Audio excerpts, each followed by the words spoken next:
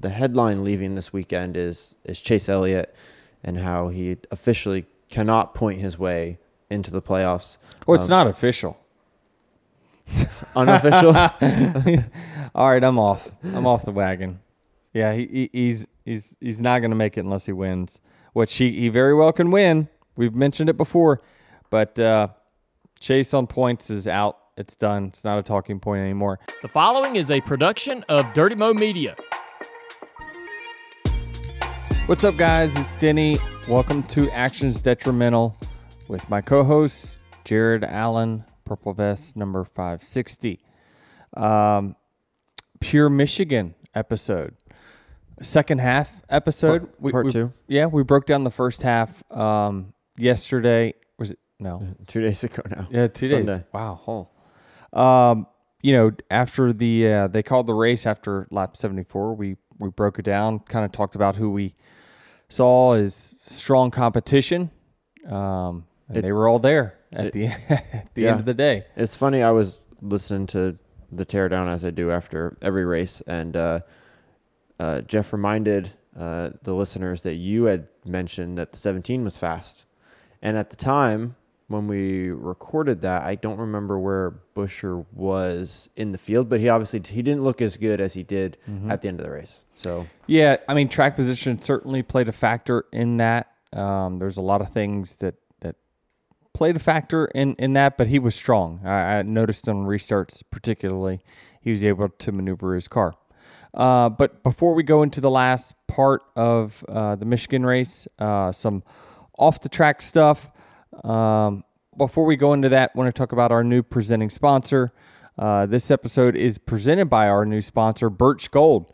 You can get a free gold kit by texting code Denny to 989898 if you want to learn more about your investing in the future. Some off-the-track stuff that certainly want to talk about is the new Hall of Fame class. We got a great class coming in with Jimmy and Chad. Obviously, it's great that they get to go in together. Very deserving. And also Donnie Allison on the Pioneer ballot. Obviously, last week I made kind of a big deal about Jimmy not getting in unanimous. for people who don't know or don't follow you on Twitter, you had said not unanimous.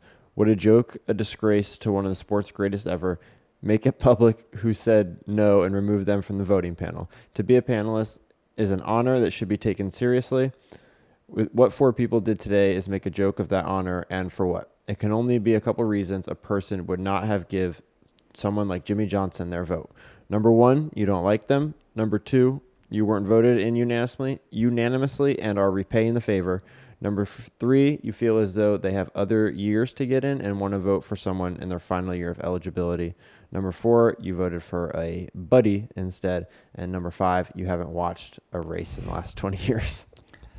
I think it's possible that one of those reasons, if not multiple of them, is why someone didn't. I understand early on the argument is that, well, Richard Petty wasn't unanimous, Dale Earnhardt wasn't unanimous. Yeah, but you had the entire history of NASCAR on the ballot. Like, it was, there were so many people to choose from and so many, deserving people. But you just cannot leave off, again, and you vote for two people. So that means they voted two people over Jimmy Johnson. That doesn't make any sense. And to me, I believe NASCAR needs to be transparent. That's a good point. That's not something I had thought about, is that in order for Jimmy not to be unanimous, someone would have voted two people over Jimmy, not Jimmy and so-and-so. Right. Which tells you it's all political. And it's not political on that. I mean, this is someone, and I've heard from people that have been in that room that, some of the guys that had been around a very, very long time will go around the table and politic for their friends to get on the Hall of Fame, instead of just, hey, what do you think, or this, that, and the other. They're just at lunchtime they'll go around and they'll politic for the buddies. And so I don't like it for sure. It's not just for a champion like Jimmy. It's just it doesn't make any sense. And to me, you're not taking that responsibility seriously, because I understand that there's other people that are deserving, right? But not as deserving as a 7-time 80-win champion. I hear all the time, well, that this guy was a 15-time modified champion. Well, that's great, but that's modifieds, and I understand that was a huge series back in the day, but it still never was Cup. And, if Jimmy Johnson ran modifieds, he'd have 30 championships probably. So I don't know. I can't make sense of it other than someone's just being very petty. Do you have an issue with the eligibility? How do you say it? The years needed to be retired from the sport to be eligible? Because for a guy like Jimmy, right, he retired a handful of years ago, but it's still racing in the series, is running X amount of races each year. Does that taint, an eligibility for some voters? No, he's eligible. He's on the ballot. It's not up for you to be the policeman of whether he should or should not be on the ballot. He is on the ballot, so then your job is to be the juror. Should he be in? Yes or no? And there's absolutely zero reason that Jimmy Johnson should be left off anyone's ballot. And I just would like to see NASCAR revamp how they do it going forward, because, while it's Jimmy will never tell you he's displeased with not being unanimous. He won't. He's just that kind of guy.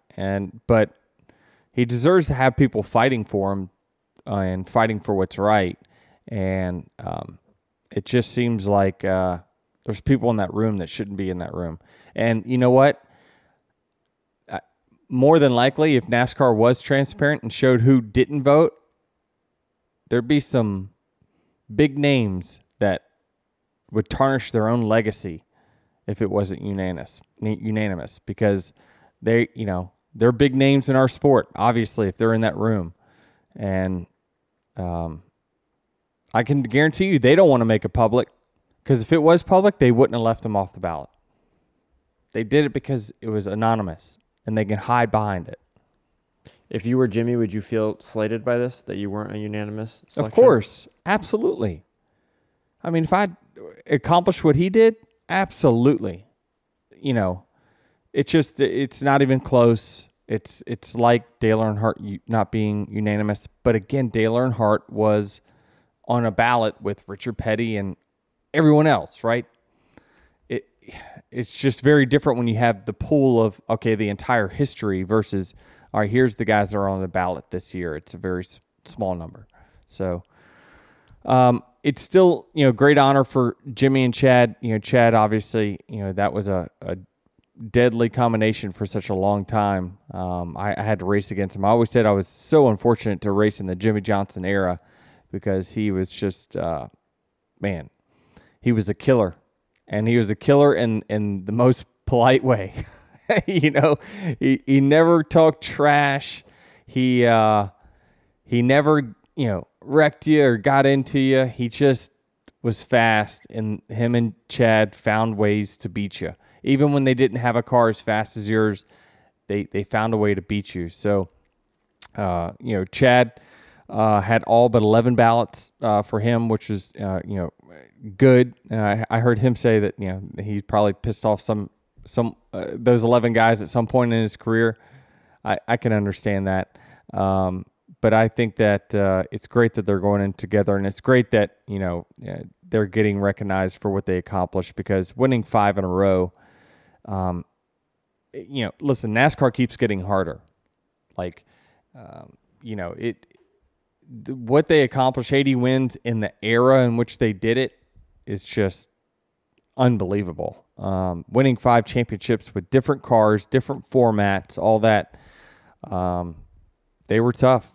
Maybe the greatest that this sport has seen. That's certainly debatable, and you could have a long Skip and Shannon debate on the greatest, but they certainly. I can tell you I competed against Jeff Gordon and all these guys early in my career. Tony Stewart, Jimmy and Chad, they were tough. They were a tough combination, and really, really proud of them for getting in. And Donnie Allison, I want to touch on him as well. He was a big part of the Allison Legacy Series, and obviously you saw him with his 10 Cup wins, and really successful in the Daytona races, especially.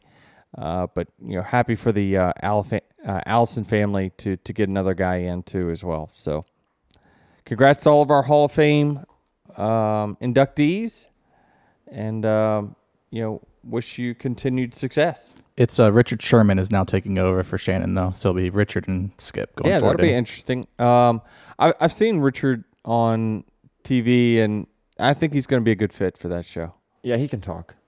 Yeah, that's what you need. Yeah, no doubt. Although I'll miss he needs to bring if they're gonna have the goat debate, he needs to bring the goat mask on. Have you seen Shannon? Yeah, when they do the LeBron yeah. Is Coke Zero Sugar the best Coke ever? I know that's a bold question, but it's got that irresistible taste to back it up. Well, one thing's for sure, when you've got an irresistible match like zero sugar and 0 calories, something sensational is bound to happen. It's like when me and my co-host Jared team up to make a podcast. It's too bad you can't taste with your ears, because Coke Zero Sugar tastes so amazing, it's hard to put it into words. But hey, that's my job, at least on Mondays. You have to taste it for yourself. Coke Zero Sugar, the best Coke ever. So Michigan, kind of putting a button on Richmond. I'm looking at the standings after Richmond. After Michigan, Chris Buescher knocks down his 2nd win in a row. Jared, did you see this coming? I did not. I watched the whole race and said, this is Truex's race to win. Mm-hmm. He just, again, looked like the class of the field. When that guy's fast, he's so fast. Yeah, he's considerably faster than the field when he's dominant, for sure. So, yeah, I mean, someone asked me after the race, are you surprised that Chris Buescher just won 2 in a row? And I'm like, I don't know how to answer that, because on talent, no, he's been very capable. We know he is all capable as a race car driver. Do we think in a year where Ford's been off just slightly, I mean, you can argue they're starting to get better for sure. Did we see RFK, the combination of RFK, Chris Buescher, and Ford winning 2 in a row? No, I don't think anyone saw that coming for sure. But it's been a slow, steady climb for that organization. And it just seems like the 17's just got a little bit over the 6 right now.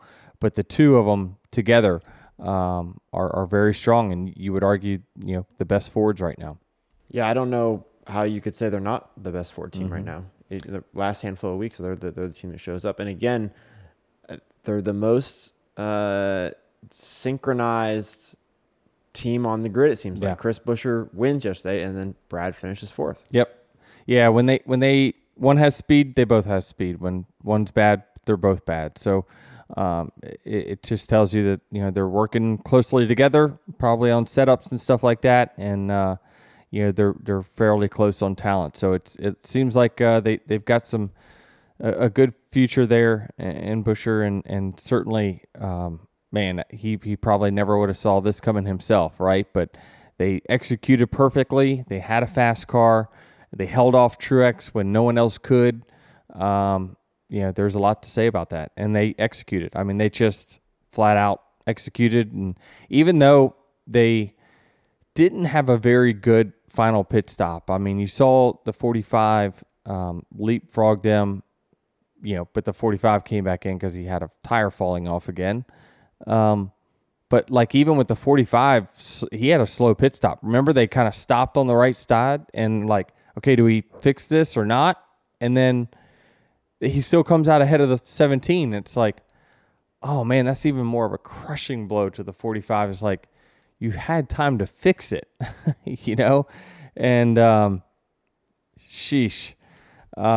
That's a head scratcher for sure for those guys. They did it again. It's basically the Nashville was the same thing where the 45 was kind of a dominant car, or one that was a top 2 car, and he was just pressuring Buescher there for the lead when they pitted and had another right rear tire fall off. So they got to fix that. Certainly there's some fixing to do there, short and long term, but yeah, it's it was one of those races where Martin Truex was just dominant. He got through traffic better than others. I thought my car was very strong. I just thought that Martin was just a skosh better. Man, we ran down the lead from a long way back. I don't know how many seconds we were back, but it had to be 6+ seconds. I know you were at least 5 behind Truex. Yeah, he was like maybe a second at that point behind Buescher. You cut it to 3.5 at your closest margin in those last handful of laps. Well, we ended 1.8. No, he got. I was going to say when they were battling, he got it to under 3 when Truex was going for that pass. 1.8, guys. I keep telling you, it's 1.8. We finished behind. No, I'm just talking about in the middle, like in that final stretch though, where you were, like, going for it. Now Truex got held up though. I mean, the 17, he was fat. I was looking at the lap times. He was very fast at the beginning when he came back out of the pits. He ran some really fast lap times. Then he started hitting traffic and he started falling off. That's when we really started gaining the bulk of our time. But man, it was shaping up, and it really was. It was a very good race. Michigan and this car really match well, even though it does get strung out if it goes long green flag runs. Like, nobody really gets away. Like, maybe if Truex is out front, he probably maybe would have. But the draft just keeps everyone so close together. It makes for an exciting race, which is why we saw Martin closing there in the final laps. On the Chris Buescher front, before we move off that, what is your outlook for that team now entering the playoffs? Because 2 weeks ago, they're putting themselves in. Now they have 2 wins, 11 playoff points. I mean, is this a deep playoff run for the 17 team? I think it depends on schedule setup for them. I would have certainly said that this is a team that certainly is consistent enough to make the top 12. The round of 8 would be a stretch, but they are getting better, and so you can't discount. You can't just put aside the 8 most popular drivers that historically have made the top 8 and just say, well, that's your final 8 right there. So much can happen, and as we've seen years in, year out, you always have 1 or 2 real contenders drop out early because of trouble. So certainly that leaves a big hole there for the 17 and possibly 6 to fit in. Yeah, we still have 3 regular season races left, but at least on the points eye test, this has been a closer overall playoff battle than what I remember in recent years. You usually have a guy who wins a handful of races and they've got 30 to 40 playoff points going into the playoffs. William has 22 right now, and that's the highest. And then Buescher has 11. So what does Truex have? 20, not including if he was to win the regular 35. Season. Yeah. Okay. Yeah, but add he'll have 35. Byron will have 31, if he finishes 4th. Yeah, it'll be close. It's going to be close. 24, 23, 24 if none of the 3 of us win any more stages. However, the way that it's going, then I would say someone is. It's going to be. It won't be as top heavy. Is what you're saying? Is that the points are spread out a little more across the field? So I think it is shaping up to be a really good playoffs from that standpoint. Also with RFK, I saw you after the race, you finished third, Brad finished fourth, and you just had mentioned to Brad, hey, good job. From an owner's perspective, I'm curious what it means or what you think it means to Brad that, his team probably is the best Ford team right now to come in and revitalize that whole RFK organization and now to top Penske and top SHR. I just feel like that's a big deal. It is, and it's one of those things where I understand the feeling. When he gets out of that car, I know exactly what he's feeling. Now, the only difference is he's driving for the team that he's a part owner of, where I, on Sunday, directly compete against the team that me and Michael own. So I think that I understand the conflicting probably feelings he has in the inside of, damn, the car I just am driving won. He's won 2 weeks in a row. I've been right there with him. What do we need to do to execute better or get better track position or whatever it might be to win? Because I know Brad's still got the fire in him to want to win. But then, 20 minutes later, he's probably very, very excited for his race team. So I think that, I certainly respect, the work that team is put in to get better. I heard NBC talking during, I believe it was practice, saying that the next step in how you get better is more manufacturer support. And I believe that as well, is that then you can use that to, make, financial decisions on resources of how you need to take the next step. So I certainly think that they're doing a fantastic job. And, it's, we know that they hired, David Smith early on. It was actually one of the first things that I remember, one of the first hires that they had when Brad came over there. He was a big stats and analytics guy. Surely that's paying some fruit now for them. So it's a process. I mean, when I talked about building 2311, I said it was going to take a 5-year plan to make us a championship contending organization. We're in year 3 now. I still believe that that's the trajectory. Obviously, we know where we've got to get better. We've got fast enough cars, but we know where we have to get better. But it's a process. You can't just, pick crew guys right off the couch, because if they were good, then they'd have a job somewhere, right? And the process then of fixing if someone's got a health issue and it just isn't 100% as a pit crew guy, or they need to hone their skills and get more reps. Like, that is a process. Like, it's just weighing, like, well, what is this person's ceiling versus what are their, what are they at? Where are they at now? Like, when you're building a pit crew department, and this is the first year that 2311's had their own pit crews,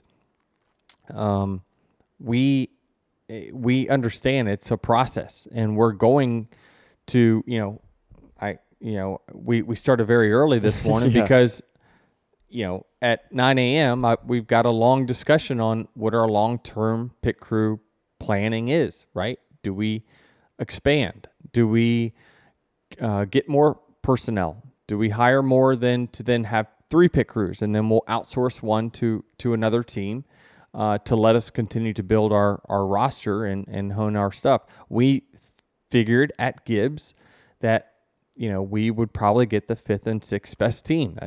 That just made sense for Gibbs, but it didn't make sense for us because we feel like we have race-winning cars. But it is a process. It takes time. Tyler Reddick has absolutely 100% the right to be as angry and frustrated as he is. We have let him down more times than we have brought him up, and we've got to do a better job of that. It's frustrating. Trust me, from my standpoint, I saw him, and I'm driving the car, and I'm thinking, okay, I'm going to come out here 4th, and he says, all right, when this cycles, you're going to be 3rd, and I look, and I can see the 17, I see the 19, I'm like, where's the 45? It's just man, hate it for Billy and that whole team and Tyler. They deserve better than what they're getting right now, but I can assure you the guys are probably at the shop working on it, trying to figure out how they can get better. Can you give a deeper explanation of what that pit crew department looks like now, and then what potentially it could look like in the future based on what you just said there? Yeah, I mean, so our alliance with JGR, we use their facilities basically, but we've hired our own coach. We've got really 10 guys. We don't have any reserves. What we did is, we part of our alliance, we have access to reserves on JGR's rosters. So, where did those 10 guys come from? They were already in the sport, I'm assuming. Yeah, some of them were already on 2311's cars, but they were JGR employees. I would say most of them came from other teams. Just other pit crew members' contracts are up, and they come talk to Shippy and say, "Hey, I'm interested in coming over to 2311." So, then are you? And then we take and we have all the information to try these guys out, or look at their history and say, is this somebody we want to hire or not? And so, again, it's a huge expense for 2311 to then hire another pit crew that is not for one of our cars, but it's like, is the investment worth it? It seems like it needs to be at this point. Is there a major learning curve for new pit crew members coming into the sport? Like, say you found some kid out of Arizona State who's just a hell of a football player, right? And they didn't get drafted. Is there, what is the learning curve for a new athlete coming into NASCAR? Man, this is probably a better question for the JGR coaches. I'm not really sure how long it takes them to take someone that is completely raw, never done a pit stop before, but is a hell of an athlete, to making it to Cup. My guess is it's got to be a year and a half, 2 years, I would say. But what they do is they'll get on, alliance team. So I think that I can't remember. I think it's the Legacy cars are JGR pit crews. Legacy or Front Row, one of the two are JGR pit crews. So they'll probably get in the game in a year or less, but then making it to one of the house cars, you're probably looking at a couple years. So the overall goal really is for 2311 is to expand your roster, expand your bench, have more resources. Yep. So if you're good, come see us. We're looking right away. Will the new shop have its own area for pit crews to train? That's not on our radar right at the moment. We have the space for it, of course, but the JGR facilities are working well for us. We have our allotted time that we work out of there. It works well for us. I think it's a good partnership we have with JGR. And, again, why would I just think about the resources, right? Should I go spend $1 million or $2 on, pit crew facilities to practice at in-house, or, build the same thing that JGR has 2 miles down the road? Or should I just take that money and resource it somewhere else? To me, as long as JGR continues us to have a alliance with JGR, it seems like it makes sense for our guys just to go 2 miles down the road and do it. We had some major movement down at the playoff bubble and the cut line. I think the headline leaving this weekend is Chase Elliott and how he officially cannot point his way into the playoffs. Well, it's not official. Unofficial? All right, I'm off the wagon. Yeah, he's not going to make it unless he wins, which he very well can win. We've mentioned it before, but Chase on points is out. It's done. It's not a talking point anymore. And he'll tell you, I mean, you could tell he's over it.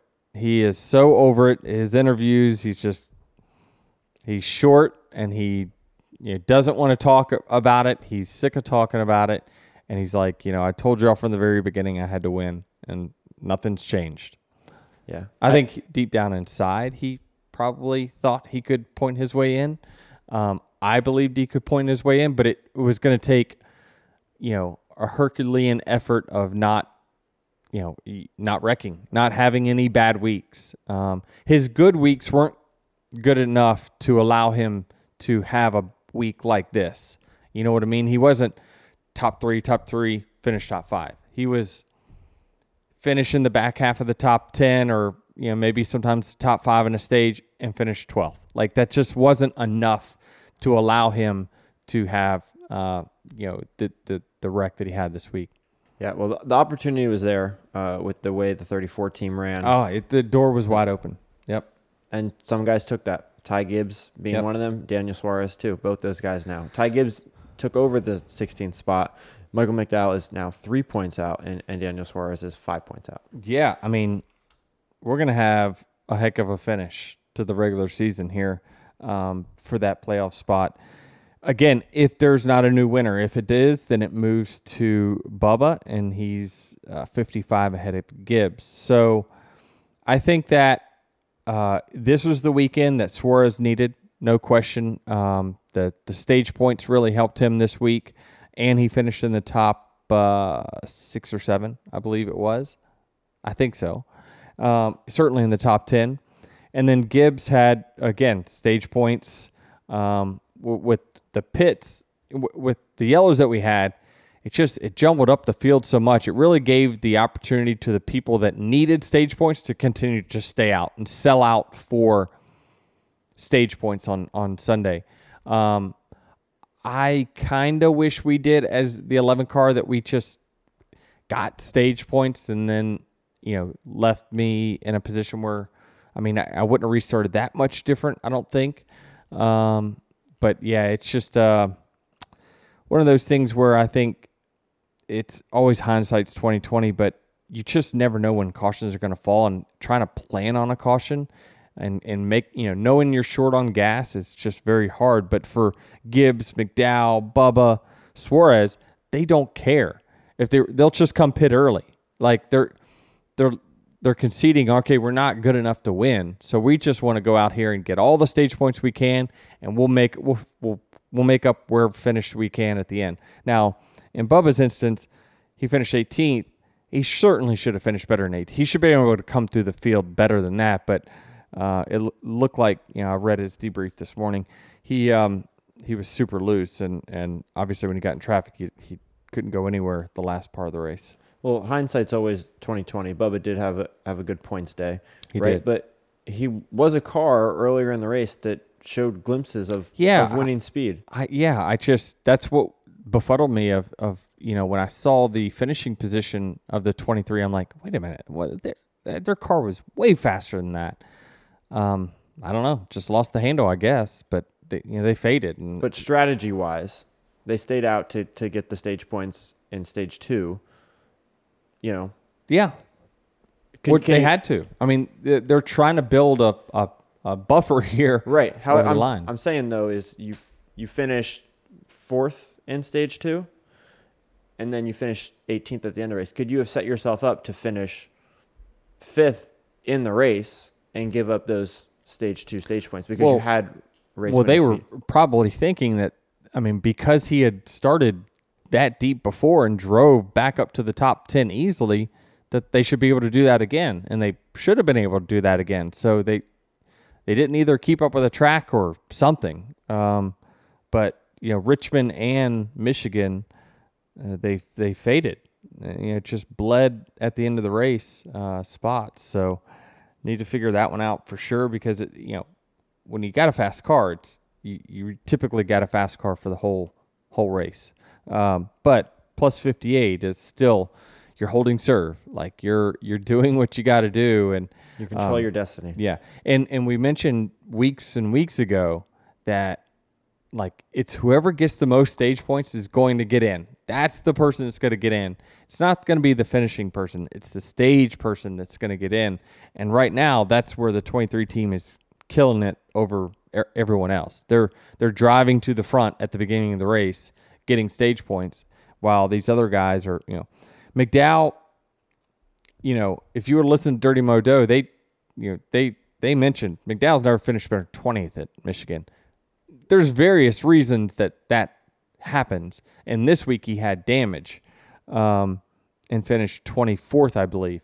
But that team in general, I don't know if you can use a whole lot of past precedents with Michael McDowell and the 34 team, because this year they're outperforming all of their past performances. It's very similar to Ricky Stenhouse. Now, Ricky, not this week, but for most weeks, he's outperforming any of the historical data that you might be able to throw at him. So I still think now that I'm hopping off the Chase train.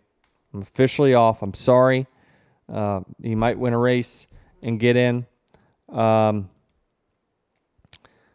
road courses and a super speedway.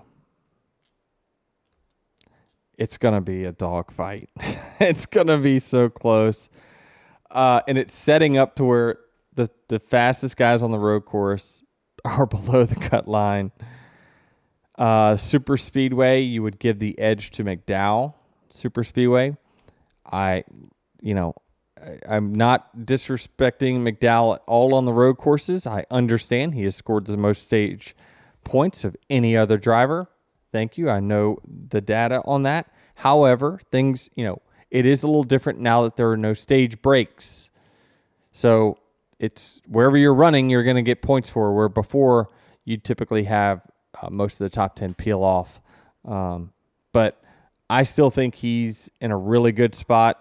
I like McDowell's chances now significantly more than I did before. Gibbs, he's got the fastest car of all these guys. It's just a matter, he's just inexperienced, but he's driving like a vet. He's not getting in any trouble, right? We're not talking about Gibbs any week, right? He's just chipping away. And I think he's getting a little better each week. It's like, but what about surely the pressure. I know that kid. He feels a lot of pressure on himself. Like, does it get the best of you at some point? Do you start chasing, if you're at the Indy road course this week and McDowell's 10 spots ahead of you, do you panic? Or do you just take a breath and let this thing play out? So it's going to be close, but it's I don't know. It's so hard to give an edge. Who makes it for you? Let me hear what you have to say. Bubba. At the 15th spot. Okay. If there's not another new winner. It's tough. I feel like I have to, I said I liked Michael McDowell last week just because these next 3 races are in his wheelhouse. 2 road courses and a super speedway. He's good at all 3. You're not wrong.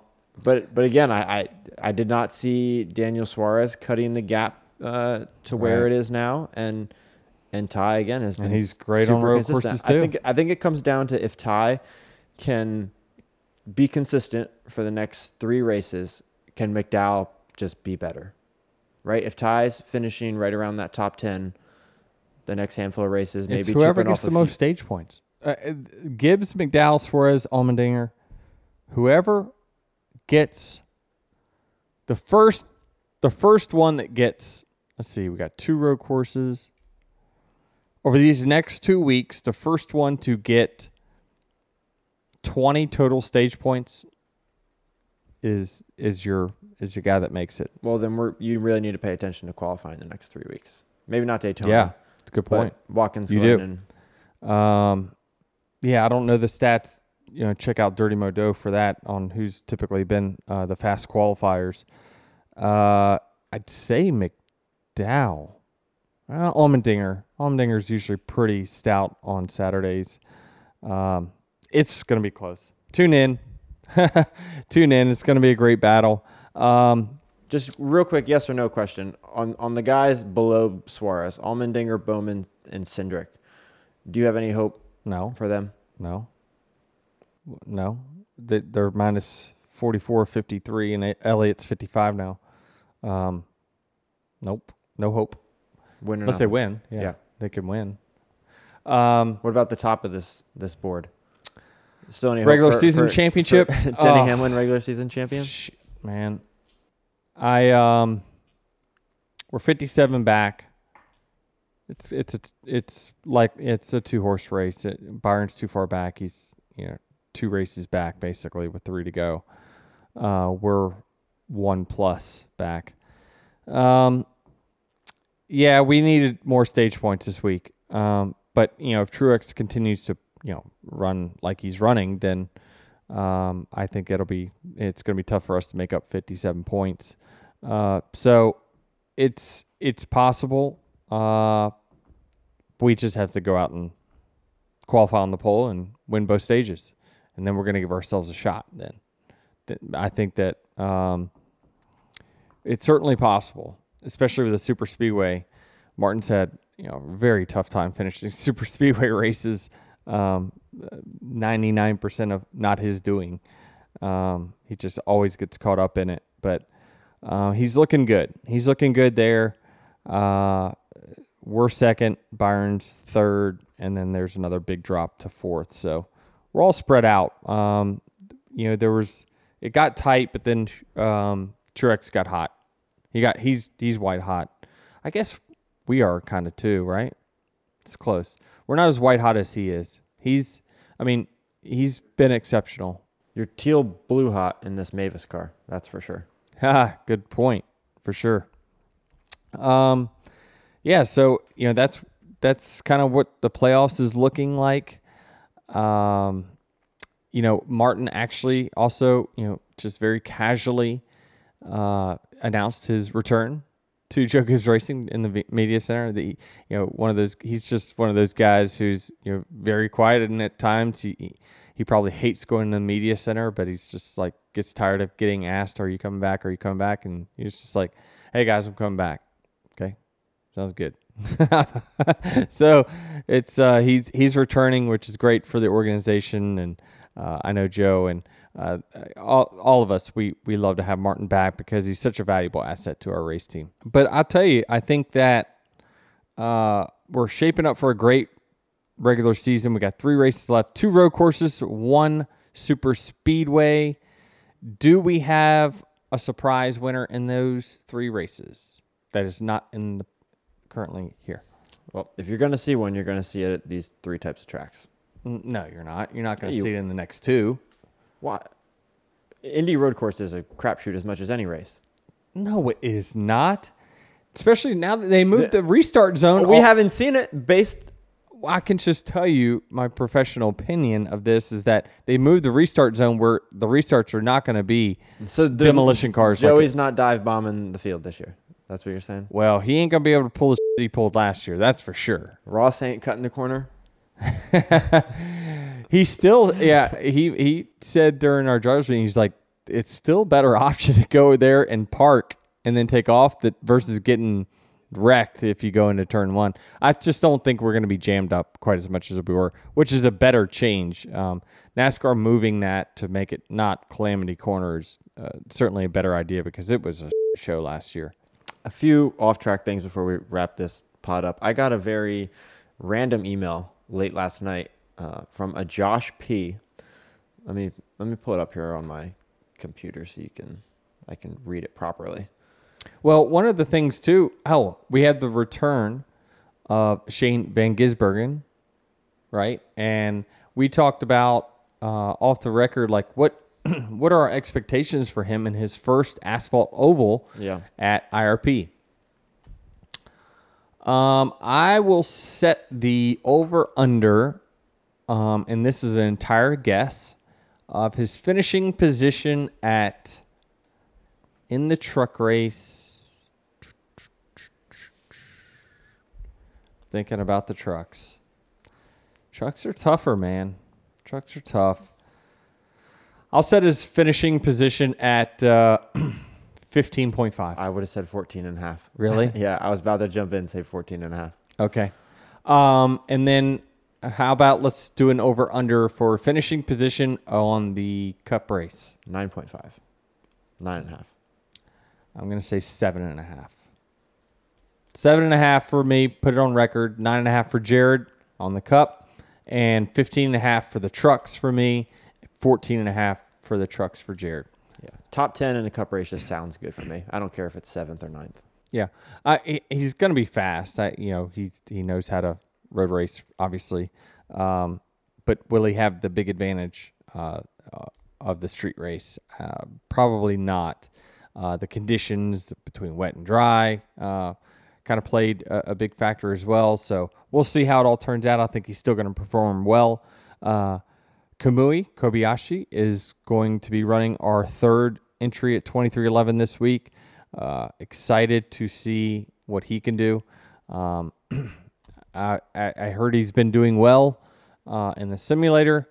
He did well during the test. They went to VIR and let him run some laps there. And Tyler thought he was extremely fast there as well. So we'll see how he does. Yeah. What is this? Is this our second or third race at 67? I'm not really sure. Pastrana. And that's it, right? Yeah, that's it. So second time.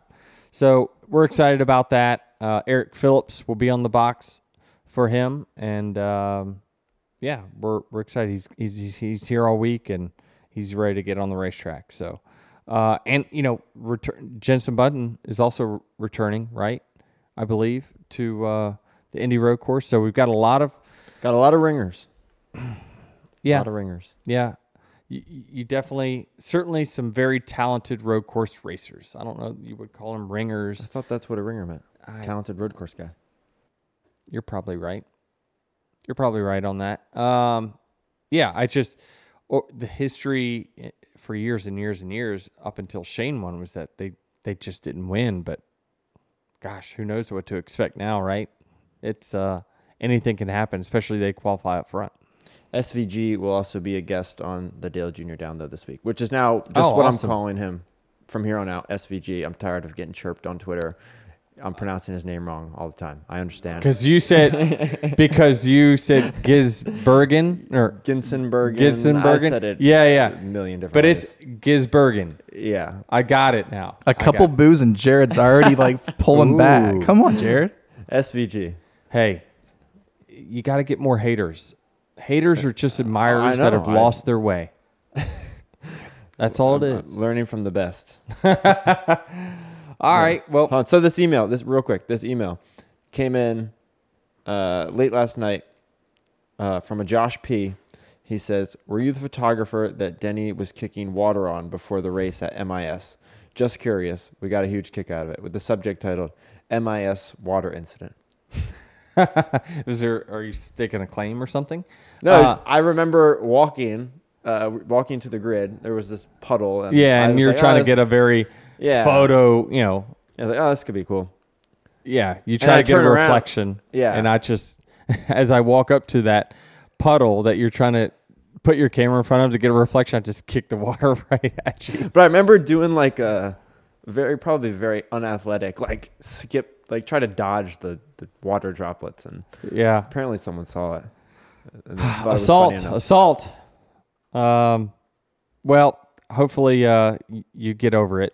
I'm over it. I was hoping you would get the droplets coming towards the lens. I thought that would be cool, but now I know if I'm taking a picture in a water puddle, just hang out there a little longer, and you just have to take it to the face. I will happily take it if you do that. All right. Never expected that before.